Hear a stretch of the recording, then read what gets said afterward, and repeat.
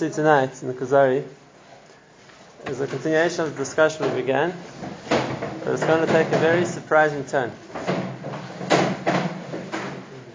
So we saw last time that the Chacham tells the king that it's possible, so to speak, to perceive, to understand Ruchnius concepts, Ruchni things, spiritual things, physically.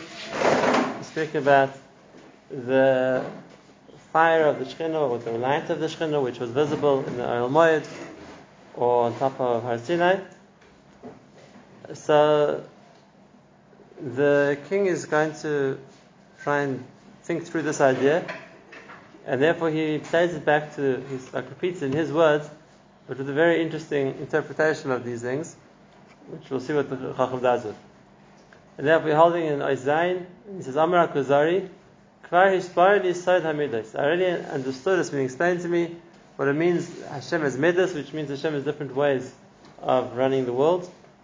We spoke about Midas, we spoke about the different options Hashem has how to, so to speak, act towards the world. It says more than that, V'niskara li havanas inyan kvod Hashem. Malachis Hashem v'Hashchina. I understood, you explained to me the idea of it means Kvod Hashem, which is something which is visible. What that means, Shehem Shaimus Noifim Al Dvarim Nirim. It's not Ibrahim, it's referring to things which people can see. Kamosh Taimar, Amud Onan, V'Eish Yicheles, V'Av, V'Arofel, V'Eish, V'Nego, all these terms refer to the Shekhinah in different senses. Whether it's Amud Anan, it's a pillar of cloud, whether it's the fire, which was burning, which Moshe Rabbeinu saw, whether it was the Av Arofel, which is a thicker cloud, or just summer fire, or Noga's light. And he's going to explain it the way he understands these things. This is the king's explanation. We explained it that there's a certain middle point, certain meeting point between Ruchnis and Gashmis, and therefore it's possible to perceive a Ruchni concept even in a Gashmi sense, but in the minimal Gashmi revelation, which is through light. The king understood it differently. And he says, just like you see on a cloudy day, that we get light from the sun even though you can't see the sun. So how does it work? Right? If you can see the sun, and then just like you can see the sun can shine its rays down on people. So we understand that there's something physical which there's a direct connection. But a cloudy day when your visibility of the sun is blocked, but it's still light. It's still night. So how do you have light? How do you have the or, which comes from the sun, even though the sun is hidden? So he's going to say, "V'noimar sha'or v'nitzot me'etzem hashemish." We're not going to say that the light we get is a part of the sun, because v'enokei. Elawat achagufos nifalos b'neichacham v'yirum. So the way the Kuzari understood this idea. How can it be that the sun can, so to speak, provide light even if we can't see the sun? So he says it's not because the light is a etzim of the shemesh, it's part of the sun, but rather the sun provides light, and that light reflects. That light reflects over other things also. It says the gufos which are nifalos v'neichacham v'yiru bohem. So we can't see the sunlight directly because it's been blocked by clouds, but there'll be other things which the sun reaches, and the light, so to speak, reflects back onto us, so there'll be light. Not directly from the sun, indirectly. It's not exactly the way we understand it today scientifically. We understand that the rays of the sun can get through the clouds as well, even if you can't see the actual sun itself. But the way he understood it was that there's a concept of a transfer of, so to speak, light, even if you can't see the source of the light, because it gets reflected. It gets reflected. Now the Kuzari understood the same concept applies to Ruchnis, which means we can't see Hashem. So how do we see Or, which comes from Hashem? The same idea, it gets reflected. Except instead of getting reflected off the moon or off other things in the world, when we're talking about this, we're talking about the various levels there are between our world and the world of HaKadosh Baruch Hu, that the light comes down and, so to speak, on its way down, it gets passed from stage to stage, or reflected from stage to stage, until the light eventually reaches us. And therefore, what we're seeing, the Kuzari understood, the king understood, when we talk about light, which represents the Shekhinah, obviously isn't the full intensity of the Shekhinah itself. Rather, it's a reflection of however many stages lower that it is, that we can see. Now there's an important point to which Chazal talk about. And something which Ba'atzim we should discuss. There's a Gemara. The Gemara says in Hezron of Lamates Amud Aleph. The Gemara says that the Roman, whoever the Roman was, asked Rabban Gamliel, and he said to him that there must be a multiplicity of gods. Why? Because you see that people daven to Hashem in different parts of the world. You see Hashem acts in different parts of the world. So there must be lots of Hashem, lots of gods. So the answer that I think it was Rabban Gamliel's daughter gave him, he said that you should punish your servants, because when they opened the curtains in your room this morning, the sun came inside. So now the sun can't shine anywhere else because it's in your room. And what?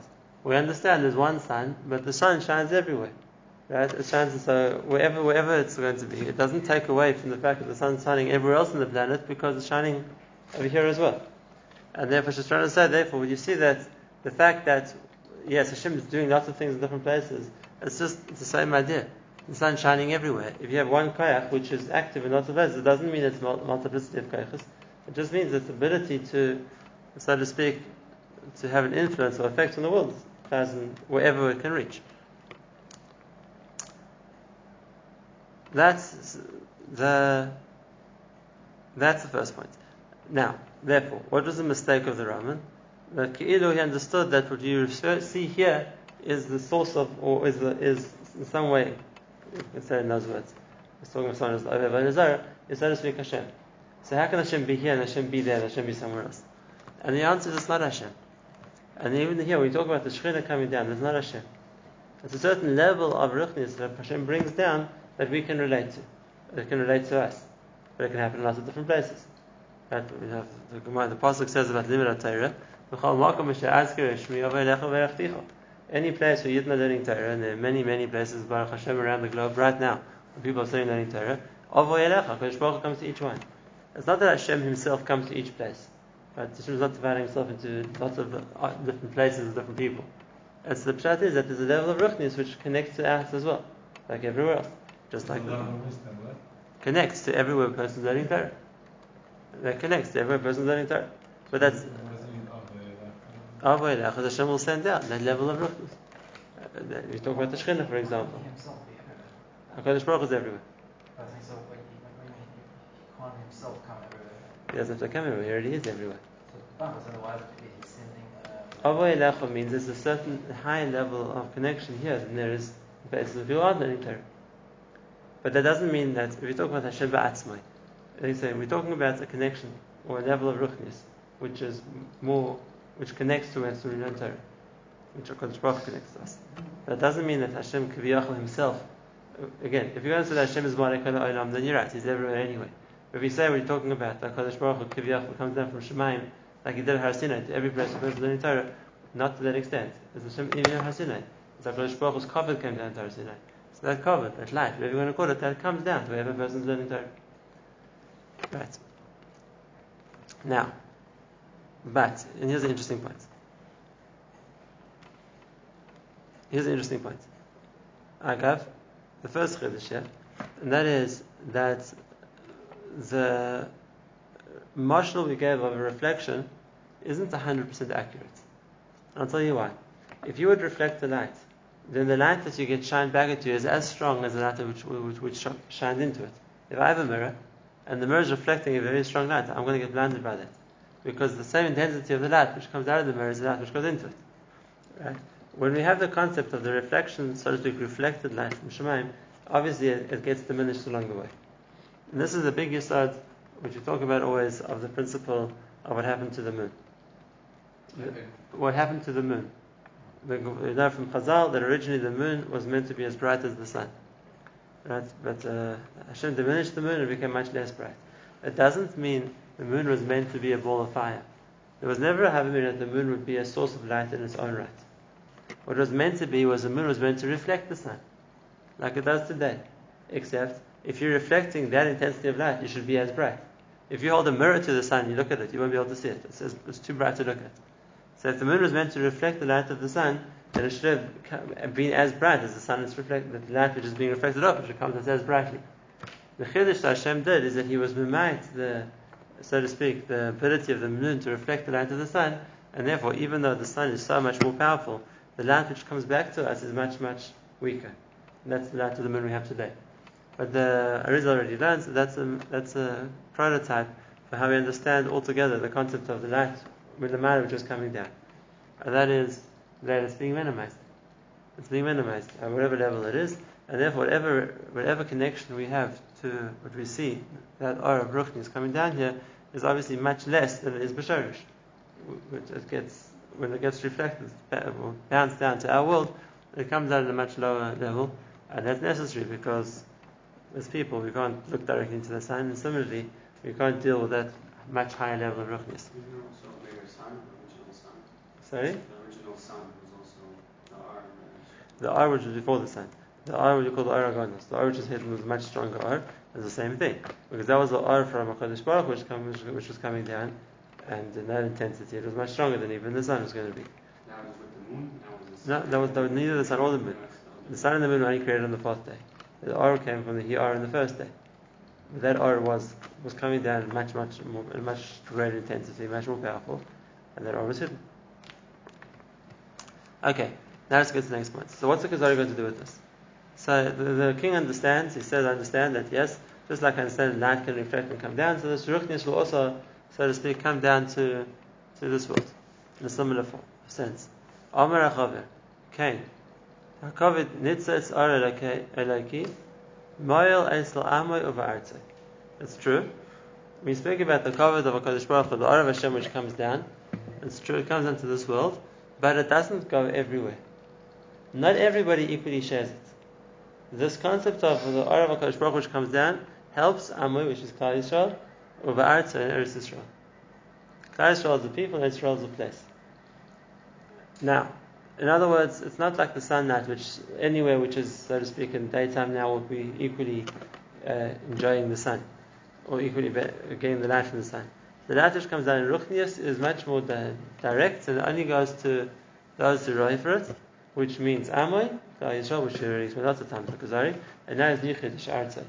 And now we're going to, it's actually approached for the 3 weeks, but now the discussion is going to get shifted into what's this idea of Artzai. What makes Eretz Yisrael as a place, not the people, the place, a land where there's more connection to Ruchnis than anywhere else, which is what the king is going to answer him. This Agav is something which we'll see, based on different Rishonim, how much of an importance they attached to Eretz Yisrael. Now, of course, the Torah tells us it's a land which HaKadosh Baruch Hu chose for us, it's the land where the Beis HaMikdash is, it's the only land where there can be Nevuah, which is all true. But the question is, how much does it form a focus of Emunah in Eretz Yisrael? Or it's true, it's there, and it's something we were zeicher to, we look forward to being able to rebuild the Malchus Beis Yisrael here in Eretz Yisrael, but it doesn't form a primary part of so to speak, our Hashkafa. Just as an example.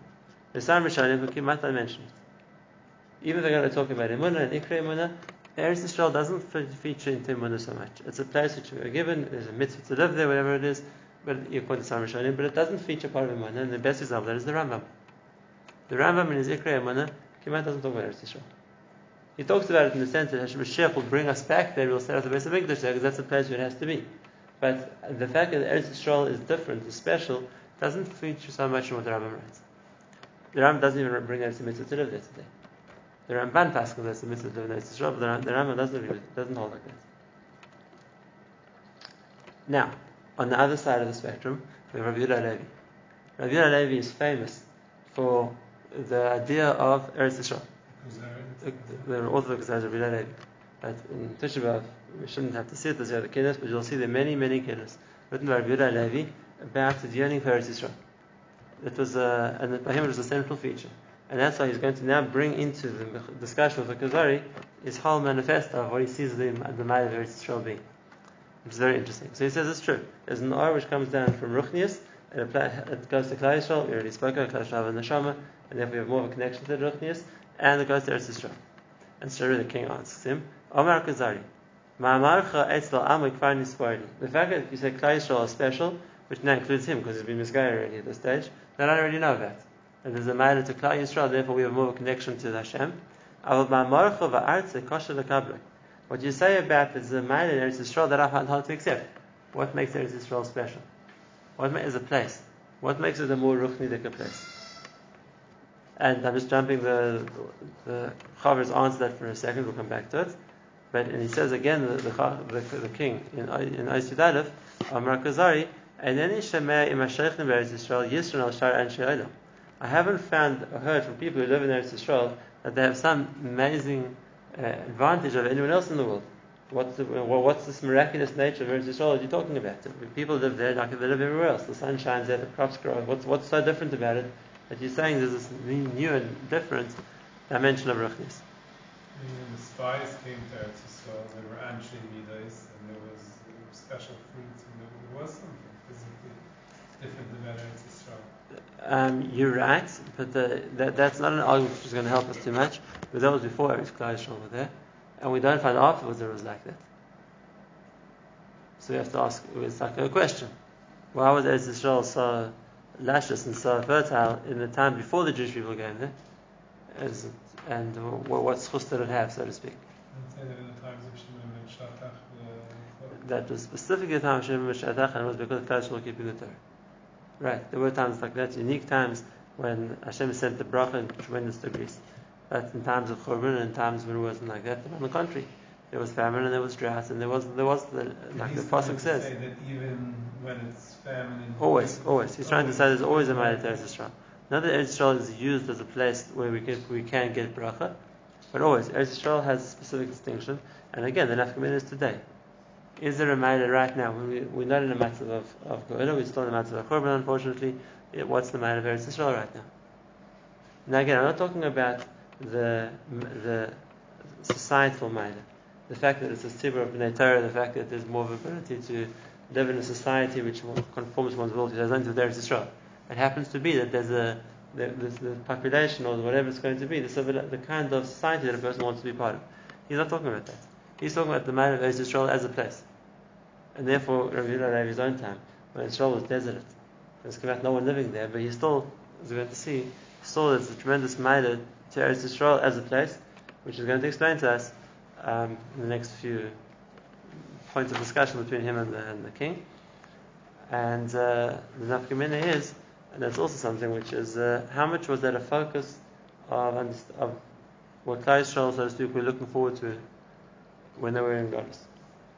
Of course, the idea of Mashiach coming and being able to keep the Torah, Mashiach coming and not being persecution from the Goyim, Mashiach coming and being able to build the Beis HaMikdash, or whatever it is, that for sure features very highly. But you see from Yehuda Levi that the fact that we were able to go back to Eretz Yisrael, that was a very big part of his hashkafa. Like he says, Ani b'seich ma'arav v'libi b'mizrach. That's his name. I'm in the end of the west, the end of Europe. That's Spain, but my heart's in the east, in Eretz Yisrael. He was one. That was awesome. The kid of Rabbi Yehuda Levi. That there was a maila even in Galus, but missing Eretz Yisrael. There was a maila in Eretz Yisrael. So besides the Kinnis, where he's expressed it poetically, we're going to see here, he's going to explain to us, Be'ez Hashem, we'll see what the matter of Eretz Yisrael is.